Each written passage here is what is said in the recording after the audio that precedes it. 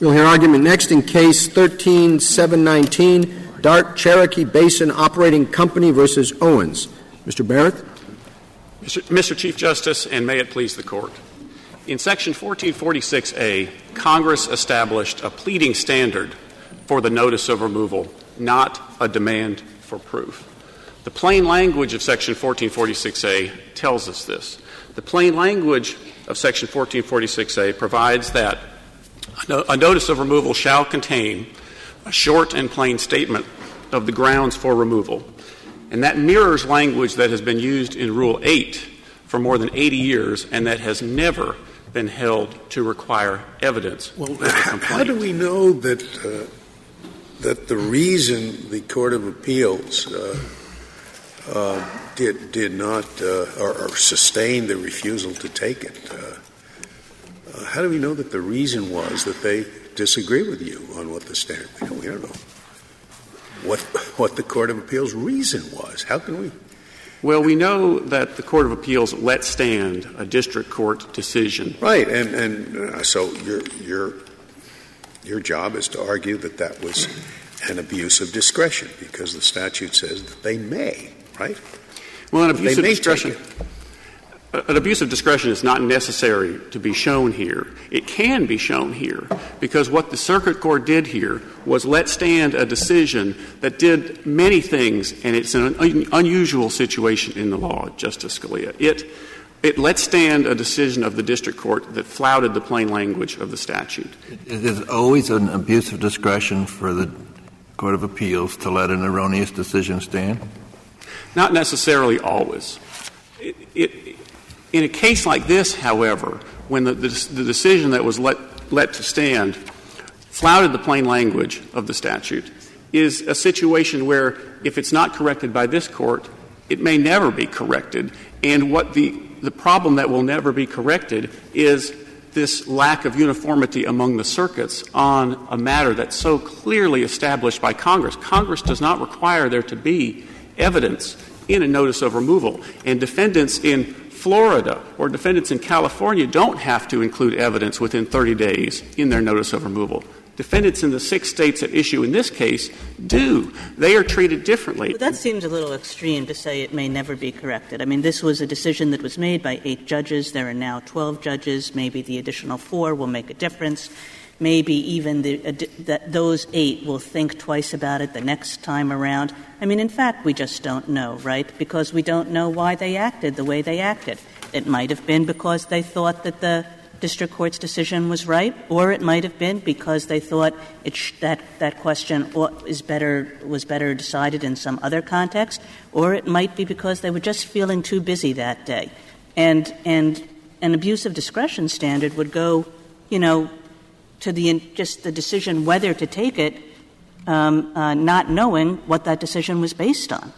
Well, Justice Kagan, in this situation, given what the Tenth Circuit has done, and given that the case has made it this far, as Judge Hartz pointed out in his dissent below, it's highly unlikely that a situation like this would arise again. It takes an unusual confluence of circumstances to have a case get here in the first place.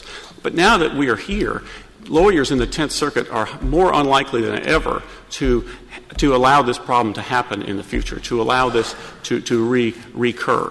And so that is a main part of why this is an unusual situation. It's not a garden variety decision by the Court of Appeals that we're facing. I'm not sure you're joining issue with the question Justice Kagan asked. Do we really not know why the Tenth Circuit did what it did in this case? Well, the Tenth Circuit did not explain the reasons for its decision. But the dissenters in the case explain why they thought it was wrong. Don't you think if the Tenth Circuit relied on a different reason, they would have said so? Well, they may have, they may not have. They're not required to, but they're not allowed to insulate their decisions from review simply by not explaining them, especially in a situation like this, involving the unusual situation and involving a circuit that is wayward, a circuit that is not applying the plain language of Section 1446A. I mean, I'm not sure what — Go ahead. Please. Has there been any suggestion at any point in this case, in the district court, in the Court of Appeals, in the papers that have been filed here, that the decision was based on anything other than the reasoning of the district court? Any other reason been given? There has not been another reason that's been given, and the reason that the district court gave was clearly erroneous. The district court clearly thought that she was constrained to ignore evidence that all parties agree is sufficient to establish removal jurisdiction in this case. This is a case where there's no dispute about whether all of the elements necessary for federal court jurisdiction exist. The only impediment to federal jurisdiction right now is that the district court felt constrained to ignore that evidence solely because of a timing restriction that is not found in the plain language of the statute. And when I'm wondering, in some later case, could attorneys who want to remove within the 30-day period seek mandate from the Tenth Circuit to mandate the judge not to require the evidence? Well, they could — I suppose they could try something like that. I think that they're not required to. Congress has told us that they're not required to go to such extreme measures.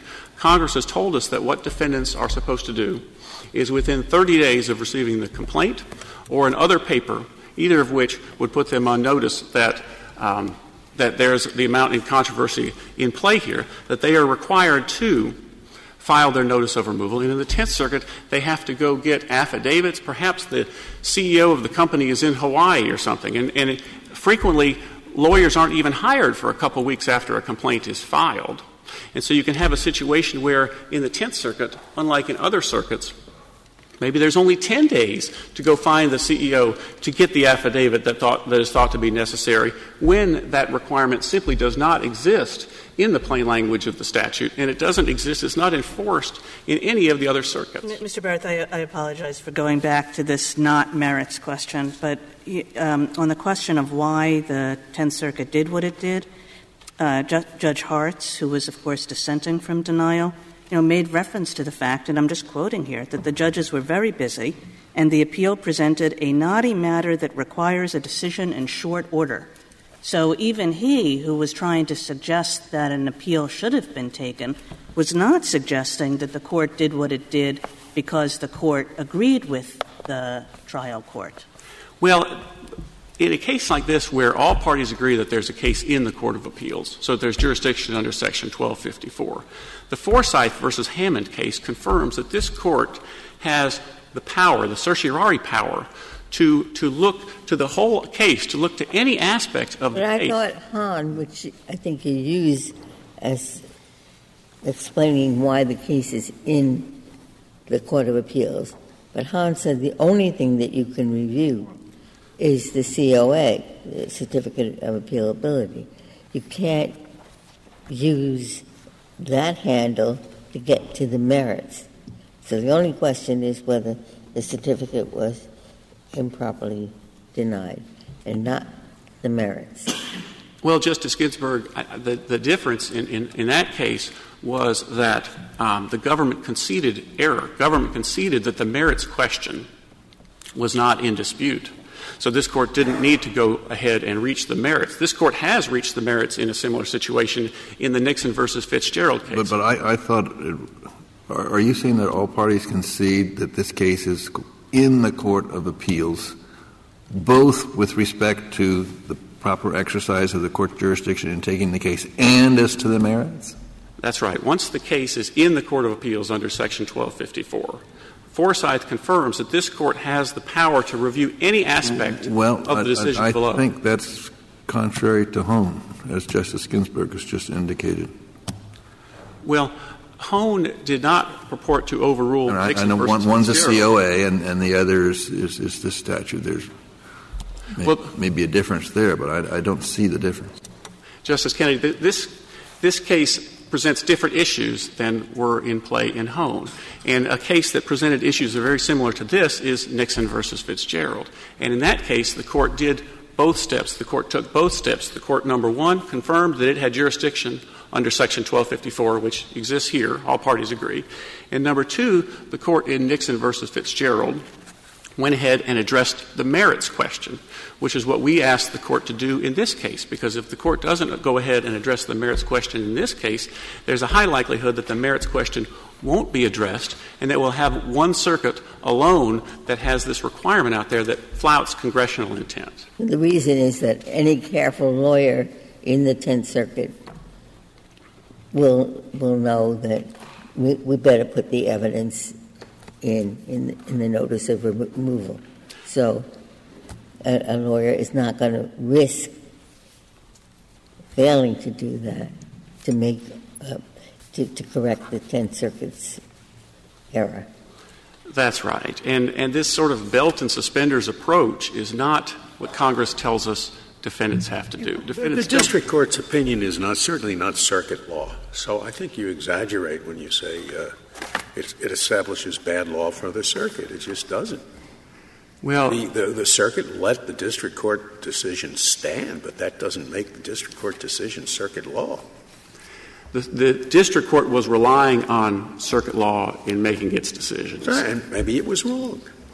Well, the circuit law, which started this, the Laughlin case from 1995, is wrong, we would submit. And that is the case that got the Tenth Circuit off on this track. You're not relying on this case. You're relying on the fact that the district court relied on an earlier case. That's right. This so-called Tenth Circuit rule, which came into effect in about 1995, is what set this circuit off. It's off track. And this is the case that can bring this circuit back on track and to not require the district courts to feel constrained as the district court here felt. The district court here felt that she was constrained by Laughlin and by a couple of other cases in the Tenth Circuit that established this Tenth Circuit rule. And based on that constraint, which again finds no basis in the text of the statute, she refused to consider evidence that all parties agree establishes the amount in controversy. The amount in controversy in this case, as established, is more than 4 times. All right. How would you answer this question? How did the circuit abuse its discretion? The circuit abused its discretion by letting stand a decision that so plainly violated the plain language of the statute that exists in a case in which further review is highly unlikely, so that if it's not corrected now, it may never be corrected. And in doing so, it ran counter to this Court's desire for uniformity among the circuits in the law, especially in uniformity in a matter this important and in which Congress has spoken as clearly. But it's more simply, you think that the circuit abused its discretion by relying upon an improper legal reason. We do believe it's classical. It's Volpe. We do. We don't. Now, it isn't quite clear that they did because they didn't say, but you think there's a good chance they did. So then I guess that you would like us to say, if that was your reason, it's improper and wrong. Now, we'll send it back to see if there is some other reason. That's your position. That's right. And this Court There's nothing more to it than that. This Court reviews judgments, not rulings. And that's a different point. And what we review is the word denied. And the question of the word denied is we're not certain why, but we have a good suspicion.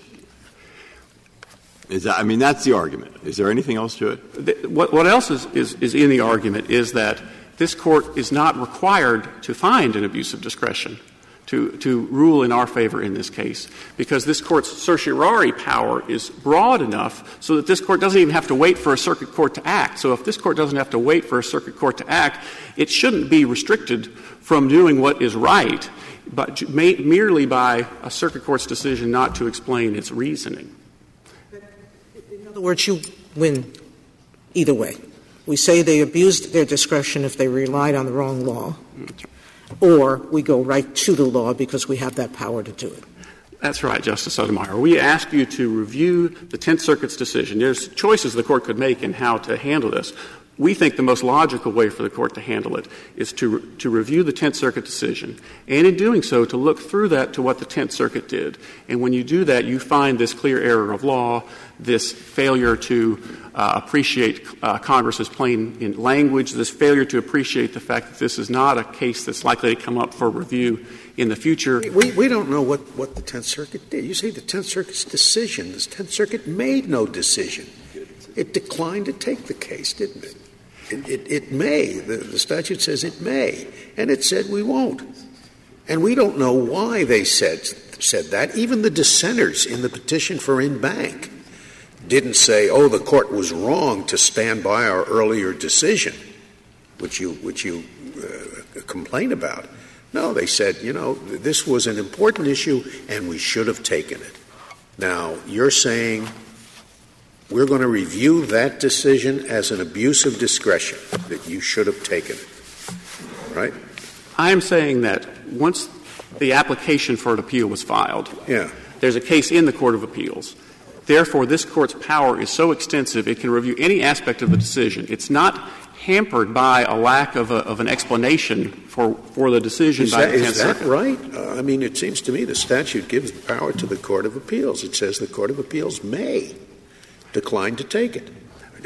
We can't override their judgment not to take it unless there's something unlawful about that judgment. You give us too much credit. We don't have total power to make decisions that courts of appeals are supposed to make. Justice Scalia, under Forsyth, though, this Court does have the power to not be constrained by the district court's law. I thought your answer would be, of course, he's right. But there is something unlawful about this decision. Suppose the decision had rested on his religion. Would not unlawful, wouldn't it have been? Suppose they didn't tell us, but the dissent told us. So the question is, you're arguing, yes, there was something unlawful. The unusual thing about the case is the person who tells us what they were doing is the dissent. Now, I don't know why the dissent says that was as I read the dissent. Maybe other people read it differently, but as I read the dissent, the dissenter was telling us that was a significant factor in their decision. I don't think so. All right. Now, has he found any other case where we find out what they did by reading the dissent? It doesn't sound to me totally unusual. Well, do you agree with that description of the dissent? You think the dissent said that was the reason? The dissent said that the district court felt constrained by this pre-existing Tenth Circuit precedent to refuse to consider the evidence. Yeah, but the dissent didn't say why the Court of Appeals refused to take the case, did it? It didn't say the Court of Appeals refused to take it because it agreed with that prior decision. It didn't say that, did it? It did not explain that. That's right. But you have different judges who possibly read different language in the dissent to suggest what the dissent is thinking. So he doesn't say it literally, but when I read it, I thought that's what he means. But based on what happened here, there is just simply no way that the Tenth Circuit's decision can satisfy an abuse of discretion. Let me give you an example of something that happens quite frequently, and maybe you can tell me if this situation is any different from that. A district court has to make a decision on something as to which the district court has discretion. A party urges the district court to make a particular decision based on one ground, and the one ground is based on a legal error. The district court rules in favor of that party but says absolutely nothing. Now the issue is raised on appeal. The argument is that the trial judge abused his or her discretion. Now, would that be insulated from review for abuse of discretion on the ground that, well, we really don't know why the judge did what the judge did? The judge didn't say anything, so the judge might not have based the decision on this legal error, the only ground that was urged upon the court. It might have been based on something else. No, what would be is that different from this situation? It's not very different from this situation. A classic abuse of discretion is an error of law. And there was an error of law here because the district court felt constrained. Mr. Barrett, that assumes that when an appeals court decides whether to take an appeal, all they're doing is making a merits determination. And if that's all that appeals courts were doing when they decide whether to take an appeal, then you would be right. But in fact, we know from everything we do every day that when a court decides to take something or not to take something, they're not just making a merits evaluation. They're doing 1,000 other things as well about how they think it's best to arrange their docket.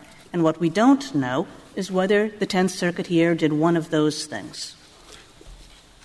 I believe that what we do know, what we can glean from this, though, is that by failing to correct this clear error of law, that was an abuse of discretion. I don't believe an abuse of discretion is necessary here because this Court isn't constrained under the Forsyth case by what the circuit court did, because this court can act before the circuit court acts. But an abuse of discretion is shown here. We can show an abuse of discretion. It's the classic abuse of discretion of a clear error of law. But there isn't a floodgates problem here, I think, with respect to every time a circuit court commits a clear error of law that it has to be appealable. I guess it's an abuse of discretion whenever we fail to correct a clear error of law on a petition for certiorari, right? And I'm not going to mention any names, but is that the case? It's an abuse of discretion? I thought we just had the power to say we don't feel like taking it. I don't believe it would be an abuse of discretion for this court. This court's power is different than the circuit courts. The circuit courts do not have the benefit of the broad, nearly unlimited power of foresight. But the statute gives the appellate courts tremendous discretion on this area. It says it may take an appeal, it may not take an appeal. Think of the 1,000 things that you want to think about. Not anything invidious, not anything impermissible, but, whether to take an appeal. And that's the only thing we know about. Here's a question for you, because I sympathize with you, because the next half hour is going to reveal that actually most of us agree with you on the merits, right? So might be a little premature. All right, I will limit it. I agree with you on the merits, all right? But I just don't see how to get around this. Here's my suggestion. Would it be sufficient for your purposes, you're worried about the sort of continuing effect of this, to just sort of get rid of this case, dismiss this case, but we often explain why we dismiss cases, and to suggest that we're dismissing it because we don't know whether the Tenth Circuit made a decision on the merits, and if and to the extent that the Tenth Circuit wants in the next case to make a decision on the merits when it denies an appeal, it should say so as not to insulate that decision from review. That seems like a fair thing to say to the Tenth Circuit. Don't insulate your merits decisions from review. But it also seems to be, to reflect what is true about this case, which is that we don't know whether it made a merits decision. Well, this Court doesn't need to know whether the circuit court made a merits decision to reverse in this case. This Court's discretionary power, this Court's certiorari power, once there's a case in the Court of Appeals, doesn't require this Court to know why the circuit court did what it did. Do you think it's appropriate for this Court to dismiss certiorari, in other words, the case is not before us, and then opine on the merits of the case? No. I was not suggesting that we opine on the merits of the case. I think that would be not appropriate. I thought the suggestion was that we tell the Tenth Circuit that this was wrong. No. And then, not my suggestion. It might be your suggestion. Well, if we simply dismiss certiorari, what do you think we have the authority to say other than the reasons for dismissing certiorari? Well, I think, number one, I think you have the power to rule in favor of my client in this case. I think you have the power, perhaps, to remand the case to the Tenth Circuit, this case, and require the Tenth Circuit to consider the appropriate factors.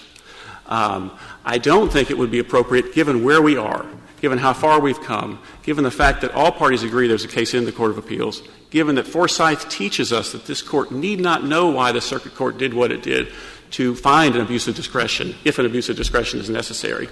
I would submit that at minimum that this Court would remand the case to the Tenth Circuit for an appropriate balancing of the factors. But I don't believe that that is necessary, because I believe that because of Forsyth and because of this Court's power, this Court has the power to reverse this case, similar to what happened in the Standard Fire case. How can we remand for an appropriate consideration of the factors if we don't say that what took place was inappropriate? That's a decision on the merits would cover all those bases, Mr. Chief Justice. A decision on the merits here would correct the error. It would correct the error in this case, and it would keep any errors from happening in future cases. Is the only way we can do that is by granting cert before judgment?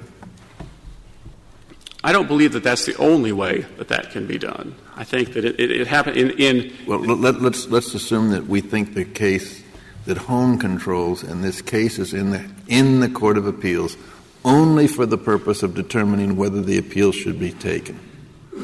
If we make that assumption, then isn't the only way for us to reach the merits to grant cert before judgment? Justice Kennedy, the Court's certiorari power is broader than that, I believe. So I don't believe that a cert grant before judgment is the only way, because this Court does not need to wait for the circuit courts to act. But if this Court does wait for the circuit courts — grant cert on the ground that it's interesting? I mean, I don't quite — I don't know what your standard is. You grant cert on cases of national importance, on cases in which there's one wayward circuit that's so flouting the plain language of the statute that it needs to be corrected, that defendants in the heartland of the country, in these 6 states, should have the same benefits as defendants in those other states. In other words, we grant cert to the district court. This Court can grant cert to the district court in very rare That's the only way we can do it, it seems to me, if you assume that the case is in the Court of Appeals only for the purpose of determining whether to take an appeal. Well, the Nixon versus Fitzgerald case, though, confirms that the Court is not so constrained. Well, but we'd sort of frustrate the statute, wouldn't we? The statute gives the Court of Appeals the discretion to decide whether there will be an appeal or not. And you're saying, oh, no, if they decide there won't be, you just reach in and you have cert before judgment. I think that's a real frustration of the purpose of the statute, which says these matters, are not all that significant. So it doesn't come to federal court. It stays in state court. Who cares? We trust our state courts. I mean, the whole purpose of the statute is to make this a quick and dirty judgment. That's why they don't have to state reasons. They just say no appeal or appeal. And you're saying, oh, no, it suddenly becomes laden with all sorts of requirements that if they're not observed, we grant cert before judgment. I wouldn't think of doing that with this statute anyway. Well, when Congress provides in 1453 for appellate jurisdiction over these remand orders, Congress is providing for jurisdiction in this Court because Congress didn't legislate to the contrary. When Congress wants to prevent this Court from having the ability to take up a writ of certiorari, it does so as it did in the AEDPA context, when it explicitly restricted this Court from hearing a petition for a writ of certiorari or granting one. Congress didn't so legislate here. This Court has full power to address both address the merits question in this case. I'd like to reserve the balance of my time. Thank you, counsel.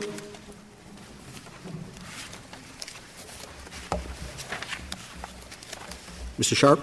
Mr. Chief Justice, and may it please the Court, the remand order should stand for at least 2 reasons. First, 1447D bars this Court's jurisdiction to review this case at all on appeal or otherwise, because the Tenth Circuit did not accept the remand appeal under 1453. Consequently, this Court has no jurisdiction at all to review this matter on appeal or certiorari or any other way. So if the Court of Appeals said, we are not accepting this petition because of the race of the person seeking removal, that's just too bad? We can't review that? If they give a reason, I think this Court can review a reason. But if it doesn't give a reason, it just simply does, as this Court sometimes does with a petition for certiorari denied, there's nothing to review. So if every case in which parties seek removal, a particular race of person seeking removal, their case is denied, 100 out of 100 cases, we still don't have any basis, and they know, gosh, the one thing we can't do is say why we're doing it. They have a blank check. They can do that forever without any review by this Court? No, I don't think you have a blank check, because at the time it goes back to state court, thing comes up on final judgment, and this Court would review that final judgment on whether the remand was proper. But it was just pointed out that lawyers in the Tenth Circuit are not going to take that risk. The Tenth Circuit precedent, which the district court followed, says you must produce in the notice of appeal evidence. So what lawyer is going to say to his client, now, we can easily do that, but I won't because I want to test whether the Tenth Circuit precedent is wrong. I mean, so as a practical matter, this will be unreviewable because the lawyers will simply conform to what the Tenth Circuit says is the law. Your Honor, I think that's what the dissent pointed out, is that what lawyer would not put on evidence after having that Tenth Circuit rule set forth as it has been for the last 20 years. But yet we do have this case where evidence wasn't presented.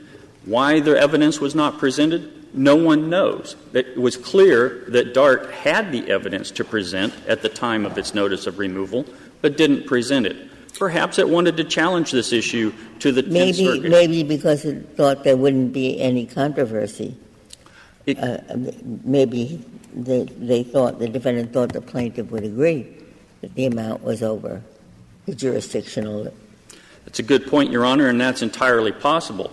That, as it turns out, would not be this case, because as we get deeper into the evidence in this particular case, this one doesn't meet $5 million. It's not going to get close to meeting $5 million.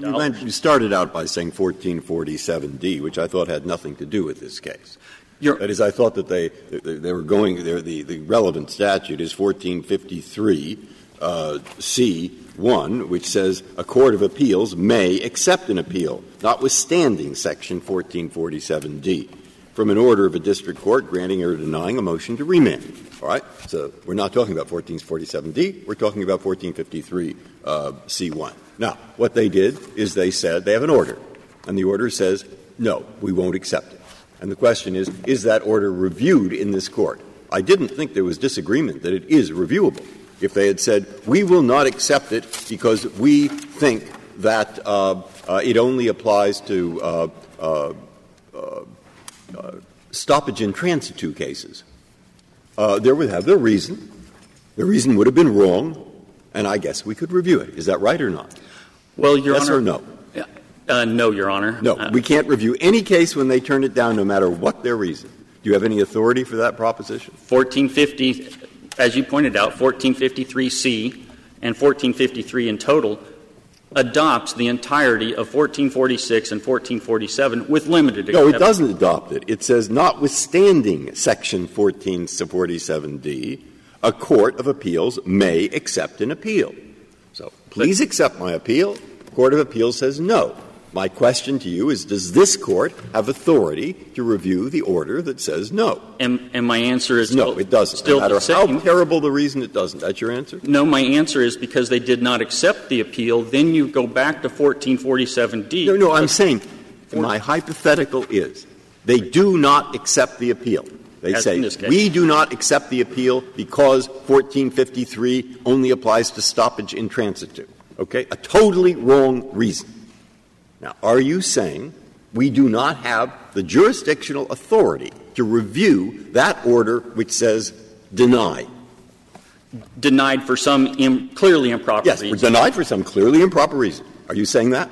And if so, I'd like to know the authority for that, because we have plenty of cases that go with the analogous certificate of appeal in habeas cases where we take it.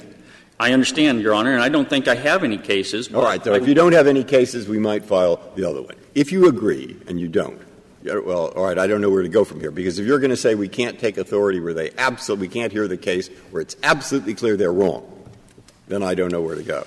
Well, let me see if I don't agree with that, but I mean, I'm not going to get you to say anything more. Let me see if I can address it, Your Honor. Hahn and Miller L. are not remand cases, and Nixon was not a remand case. 1447D expressly deals with remand cases, and Section 1453C1 says when there is an accepted appeal under 1453, then 1447D, it doesn't apply. But all the rest of 1447D applies, and all of 1447 applies, if the appeal is not accepted.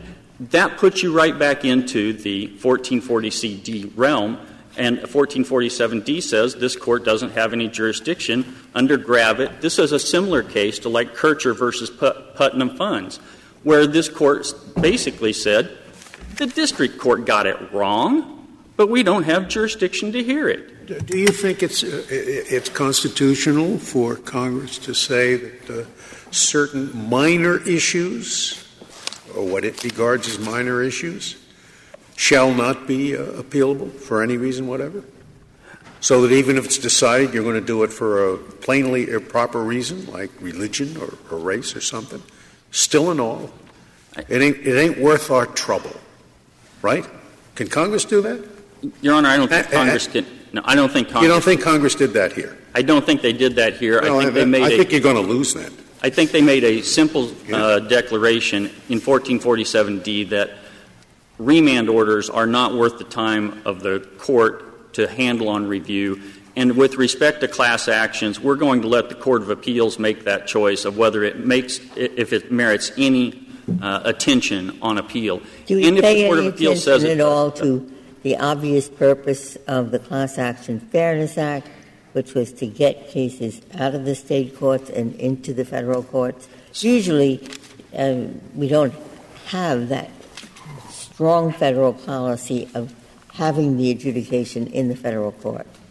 Yes, Your Honor. CAFA, I think, made clear that certain larger cases, interstate-type cases, belong in federal court. This isn't that kind of a case, but if it was, you also said that you would argue that the amount in controversy was not satisfied. It seems to me that most plaintiffs who are bringing class actions are not going to be argued, we can't prove $500,000. Your Honor, as much as my client would like to see this be a bigger case than it really is, this particular case, as the Court knows, when the original allegation was made on a conclusory basis of $8.2 million, that was made on the basis of all of the potential damages for all of the royalty owners. But in this oil and gas context, about 62% of all of the oil and gas leases were express deduction leases. In other words, they expressly authorized the deductions that we complained about. There goes about 40% of our damages right there as a matter of law. The second thing is that it turns out, as we get deeper into this case, that DART doesn't have all of the working interest in this particular oil and gas patch. They have more along the lines of half. There goes another half of our damages. Now we're down to 20 to 25% of you had alleged in your complaint that the damages that you were seeking were under $500,000. If that's what you thought, then you would be. We had no idea at that time, Your Honor. We didn't know how much. We just didn't have any information whatsoever at that time. But when they did allege in the notice of removal that the amount in controversy was met, you didn't contest that. We didn't need to at that time. We already had taken on the issue long before any evidence was presented to us that they had not proffered any evidence with the notice of removal. Under the JVCA. But what you didn't say is that there is no such evidence and that our damages are less than $500,000. We didn't know. We didn't have any evidence at all as to what the amount in controversy was. So we didn't allege it in our petition, and when that was removed without anything other than an allegation that it was worth $8.2 million, we couldn't do anything other than say, how do we know? Where's your evidence? We have nothing. There's a peculiar — this State doesn't require the complaint to state the amount in controversy. But if you were bringing this case in the federal court in the first instance, would you have said as plaintiff the damages that we seek are under $500,000? If I had been in the know at the time this case was filed, I would have alleged what the amount of damages were. I also may have alleged the case in a completely different way than I did, but I didn't have that evidence. So consequently, when the removal was made without any evidence at all from which we could determine what the amount in controversy really was, we said, let's remand this case because you haven't come up with the actual evidence. They should have waited and presented all of the damage evidence and waited for another paper like most of the other defendants do, but they didn't. They wanted to jump the gun and get it into federal court, and they didn't come with their evidence like they were supposed to. The JVCA is but not — there's only one circuit that — that it is so antithetical with the whole notion of the federal rules that you don't plead evidence.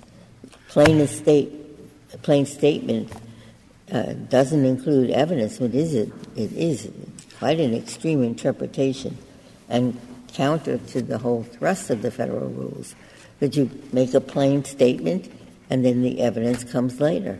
Well, the The way I read the JVCA in 1446A is that the grounds must be just plainly stated, just like a regular pleading.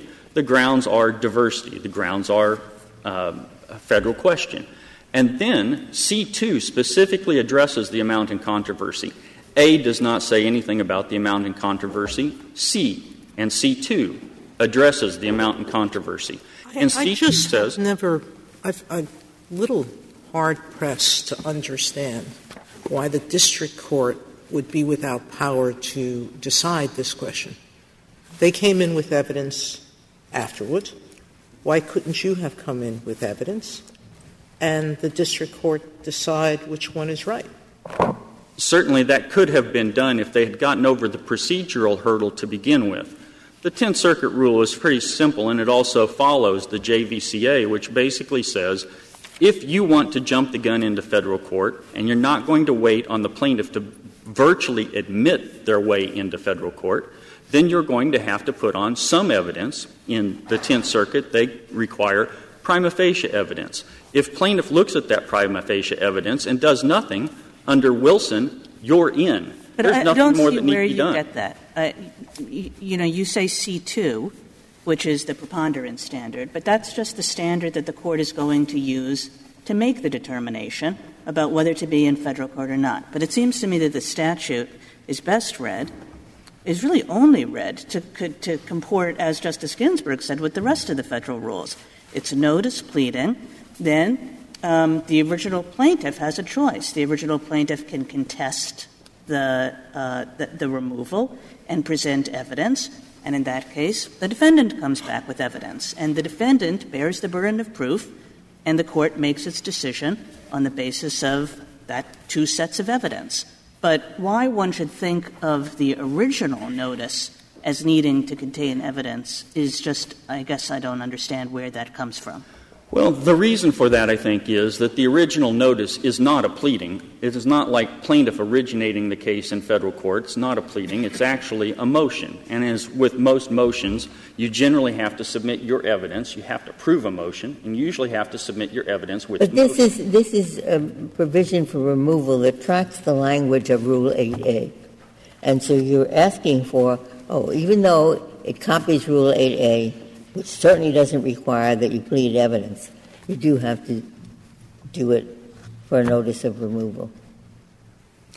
You have to for the notice of removal because C2 does a couple of things. C2 says if plaintiff alleges something less than the amount in controversy, that's golden and conclusive. It doesn't matter that defendant thinks it's different or that it's higher and would meet the federal jurisdictional amount. It's done. But under C2A, if there's a silent petition in the state court, defendant can jump the gun and say, you know what, I want to allege. I want to say how much I think is at issue. You can allege that under A. But that's not conclusive. There's nothing in C2A that says what defendant says is conclusive. If the plaintiff wanted to challenge that, I could understand your position, and then you would have the respective parties putting in their evidence. But if the defendant makes an allegation, amount in controversy is met, and the plaintiff doesn't say no, doesn't say that we don't have the amount in controversy. Justice Ginsburg, in this case, as in most class actions, plaintiffs have no evidence that they could possibly put on. They couldn't dispute anything that the defendant actually said. But this particular issue as to when the evidence must be presented, the reason it's done with the notice of removal is so that the evidence is out there for the court to make a sua sponte decision if the court wants to. But when you bring a class action, you're looking for big bucks, and the likelihood that it's going to be controverted, that the plaintiff who's brought a class action in the state court is going to say, no, we can't make the amount in controversy. That sounds very strange to me. Most class action plaintiffs are not going to contest that their claim is worth at least $500,000. Well, in this particular case, this case really isn't worth $5 million. So there was no way, though, at that point for us to contest one way or another. If the plaintiff is going to make any kind of a contest, there has to be some presentation of evidence to begin with. there's not going to be anything other than a plaintiff saying, if the simple allegation is, well, it's worth more than $5 million. Well, I don't follow that, because ordinarily a plaintiff would state what the plaintiff's damages are. Plaintiff in a class action generally does not have the evidence of how many class members there are or how much they've been damaged. It's the defendant that deals with all of the class members on a class-wide or company-wide basis. The plaintiff generally does not have that information available.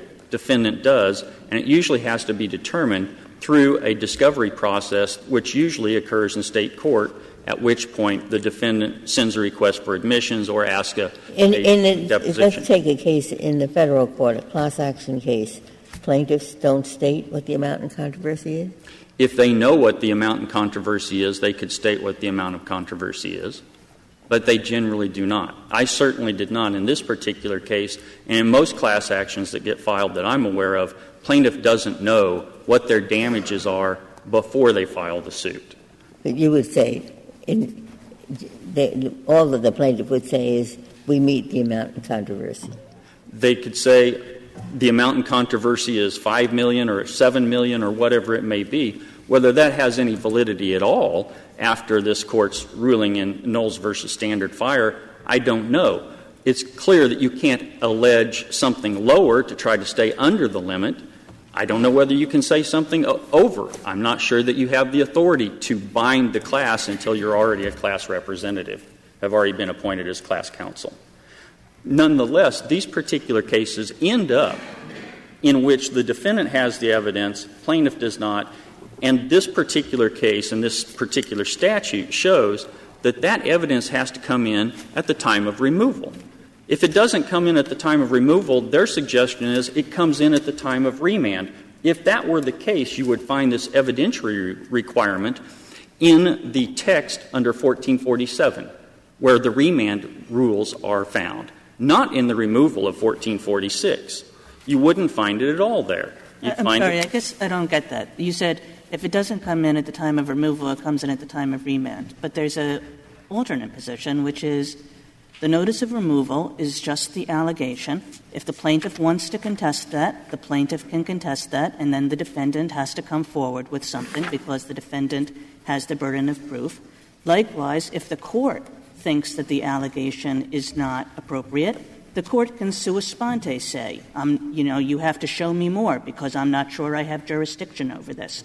But either way, it all happens in the federal court after the notice of removal, which is merely an allegation, is filed. And that makes perfect sense. It means that most allegations will just be accepted as is.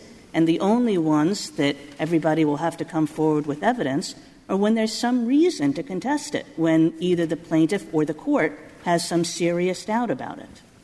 Well, plaintiff usually has absolutely no idea what the allegation may be. For instance, when they came forward and said the amount of damages is $8.2 million, we had no way to contest that with any evidence of any kind. Now, if all we had to do to contest it was say, we contest it, we don't think it's worth $8.2 million, prove it. Every plaintiff would say, show me your hand. Not necessarily. I mean, it's the same as a complaint. They allege paragraph 1, paragraph 2, paragraph 3, and the defendant comes in and says admitted, denied, not enough information. All right? So you do the same thing. What's the problem? It could be if 1446 was written such that 1446A was the end of it and there was no further part of the statute, then all they would have to do is make an allegation, and that would be the end of it. And under 1447, they have to allege facts. They have to allege facts. They have to say the allegation is, and so forth. And then you say denied. And that was part of the district court's opinion. There were two parts. One was that there wasn't any evidence. And the second part was that it was conclusory, that there were no facts. All you said was $8.2 million. And so both of those were possible. Isn't that a fact? Excuse me, Your Honor? Isn't $8.2 million a fact? It's a conclusory fact. Oh, it's a fact. They say. It's in their view, all right, I don't know what a conclusory fact is as opposed to a regular fact. It seems like a lot of money to me, but I sort of. I would agree with Your Honor, and it sometimes is difficult, but I think we deal with those a lot now that Twombly has been adopted by this Court. conclusions are not sufficient in terms of pleading for the plaintiff. And if this particular court were going to find that evidence is not required under 1446, we urge the court to at least say, go the distance and treat the 1446 allegation like a Twombly allegation, and conclusory would not be sufficient. That's what the district court found, both that you should have put on some evidence, you had it, you should have put it on, and secondly, that what you did say was conclusory. But let me draw back to this. Where was that said about conclusory? I thought that the district court's position was, sorry, you're too late. I won't entertain anything about $8.2 million or whatever it was. The district court did both, Your Honor. You are exactly correct. Said, I see you've got some evidence, but you didn't put it on when you were supposed to. And secondly, she said the 8.2 was not sufficient by itself because it was conclusory. That's consistent with Tenth Circuit law, and I think she followed the Tenth Circuit law. What the Tenth Circuit ultimately decided, I have absolutely no idea. They simply denied it. We don't know whether they denied it for constitutional grounds, whether they denied it because their docket was too busy. They denied it because they didn't think this was a clean vehicle to change their Tenth Circuit rule. Well, one thing we know is that they denied it upon careful consideration of the parties' submissions as well as the applicable law. Was there anything in the parties' submissions other than the question on which we granted cert? No, I don't think so, Your Honor. I think the issues that were provided to the court there in the Tenth Circuit were very similar to what you see here in this court, with the exception of whether this court has jurisdiction under either 1447D or, as this court has suggested, maybe under Hone. And under Hone, then, that this court would have some type of review of whether that was an abuse of discretion to simply say denied. But no one has come to this court and said, we want certiorari granted on what should be the factors, what should the court decide when it says we're not going to take that appeal. Do I remember wrong in thinking that in your briefing you didn't raise this question, you just argued what the notice of removal must contain, and it wasn't until there was one green brief, public citizen, that brought up this question.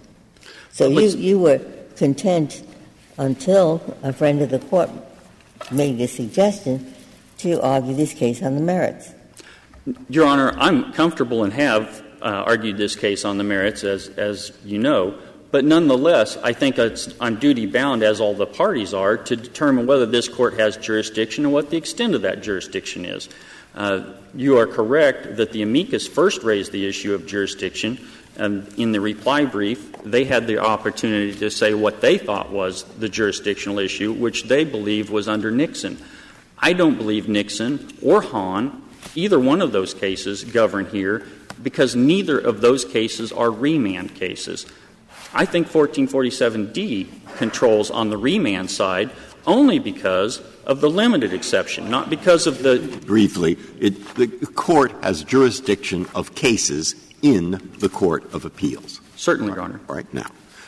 When, in fact, a party appeals a district court's remand, he files that appeal paper in the Court of Appeals. The case is there. Before they decide it, we could take it. After they decide it, and if they affirm it, or if they decide to hear it, we could take it. It's there. But suppose they say no.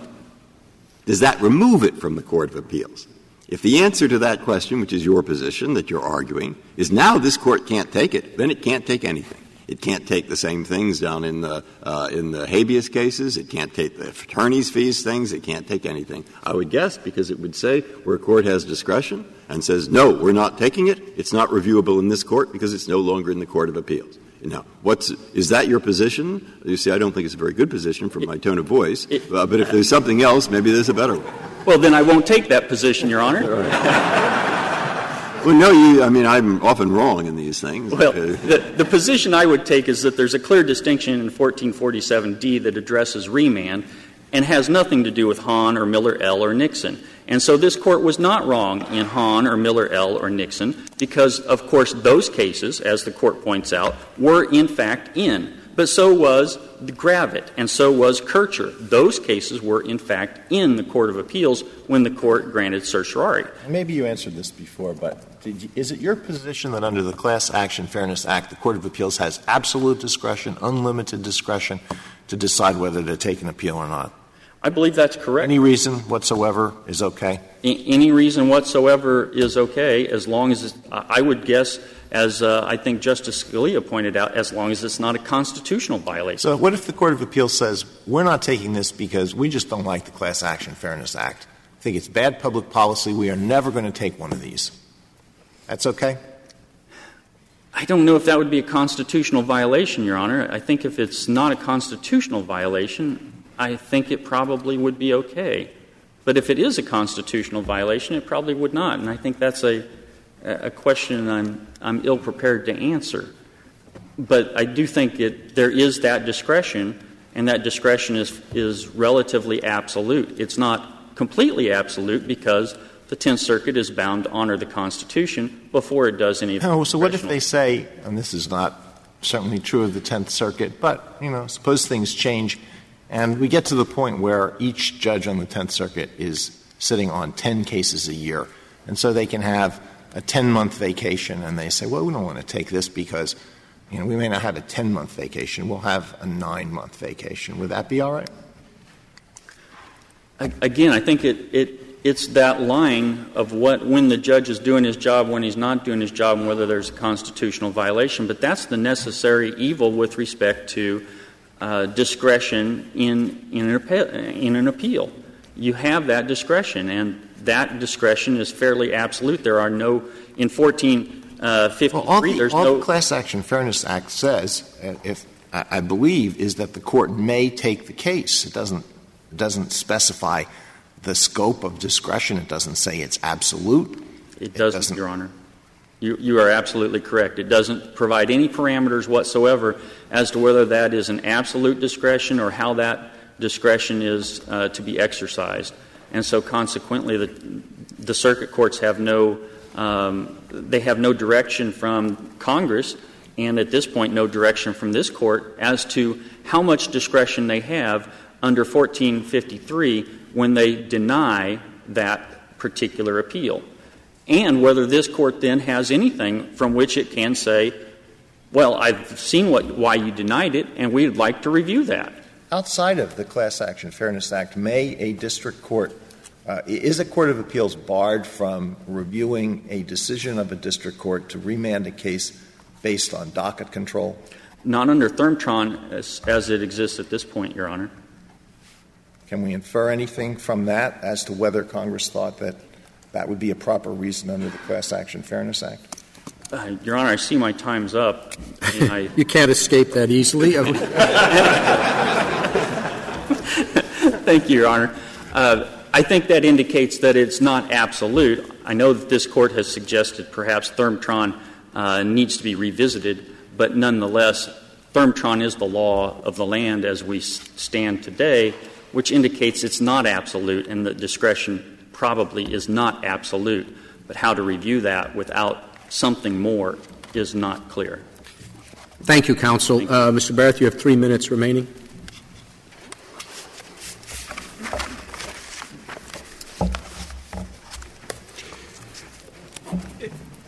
It's simply improper to allow circuit courts of appeals to insulate their decisions from review by not giving reasons for their decisions. If Congress wants to prevent this Court from exercising its power to review decisions, Congress can, and it knows how to do it. It did it in AEDPA, as I mentioned before, and it didn't do it here. Instead, through 1453, Congress enacted a statute that is a grant of jurisdiction to this Court. It's one of the rare instances where Congress granted jurisdiction over remand issues. And the Forsyth case answers a lot of questions in this case. It provides that the power of this Court, the certiorari power of this Court, after the Court has jurisdiction of a case, which it does here, the certiorari power of this Court may be exercised before or after any decision by that Court and irrespective of any ruling or determination therein. Irrespective of any determination or ruling therein, this Court's power is comprehensive, and it should result in a reversal in this case.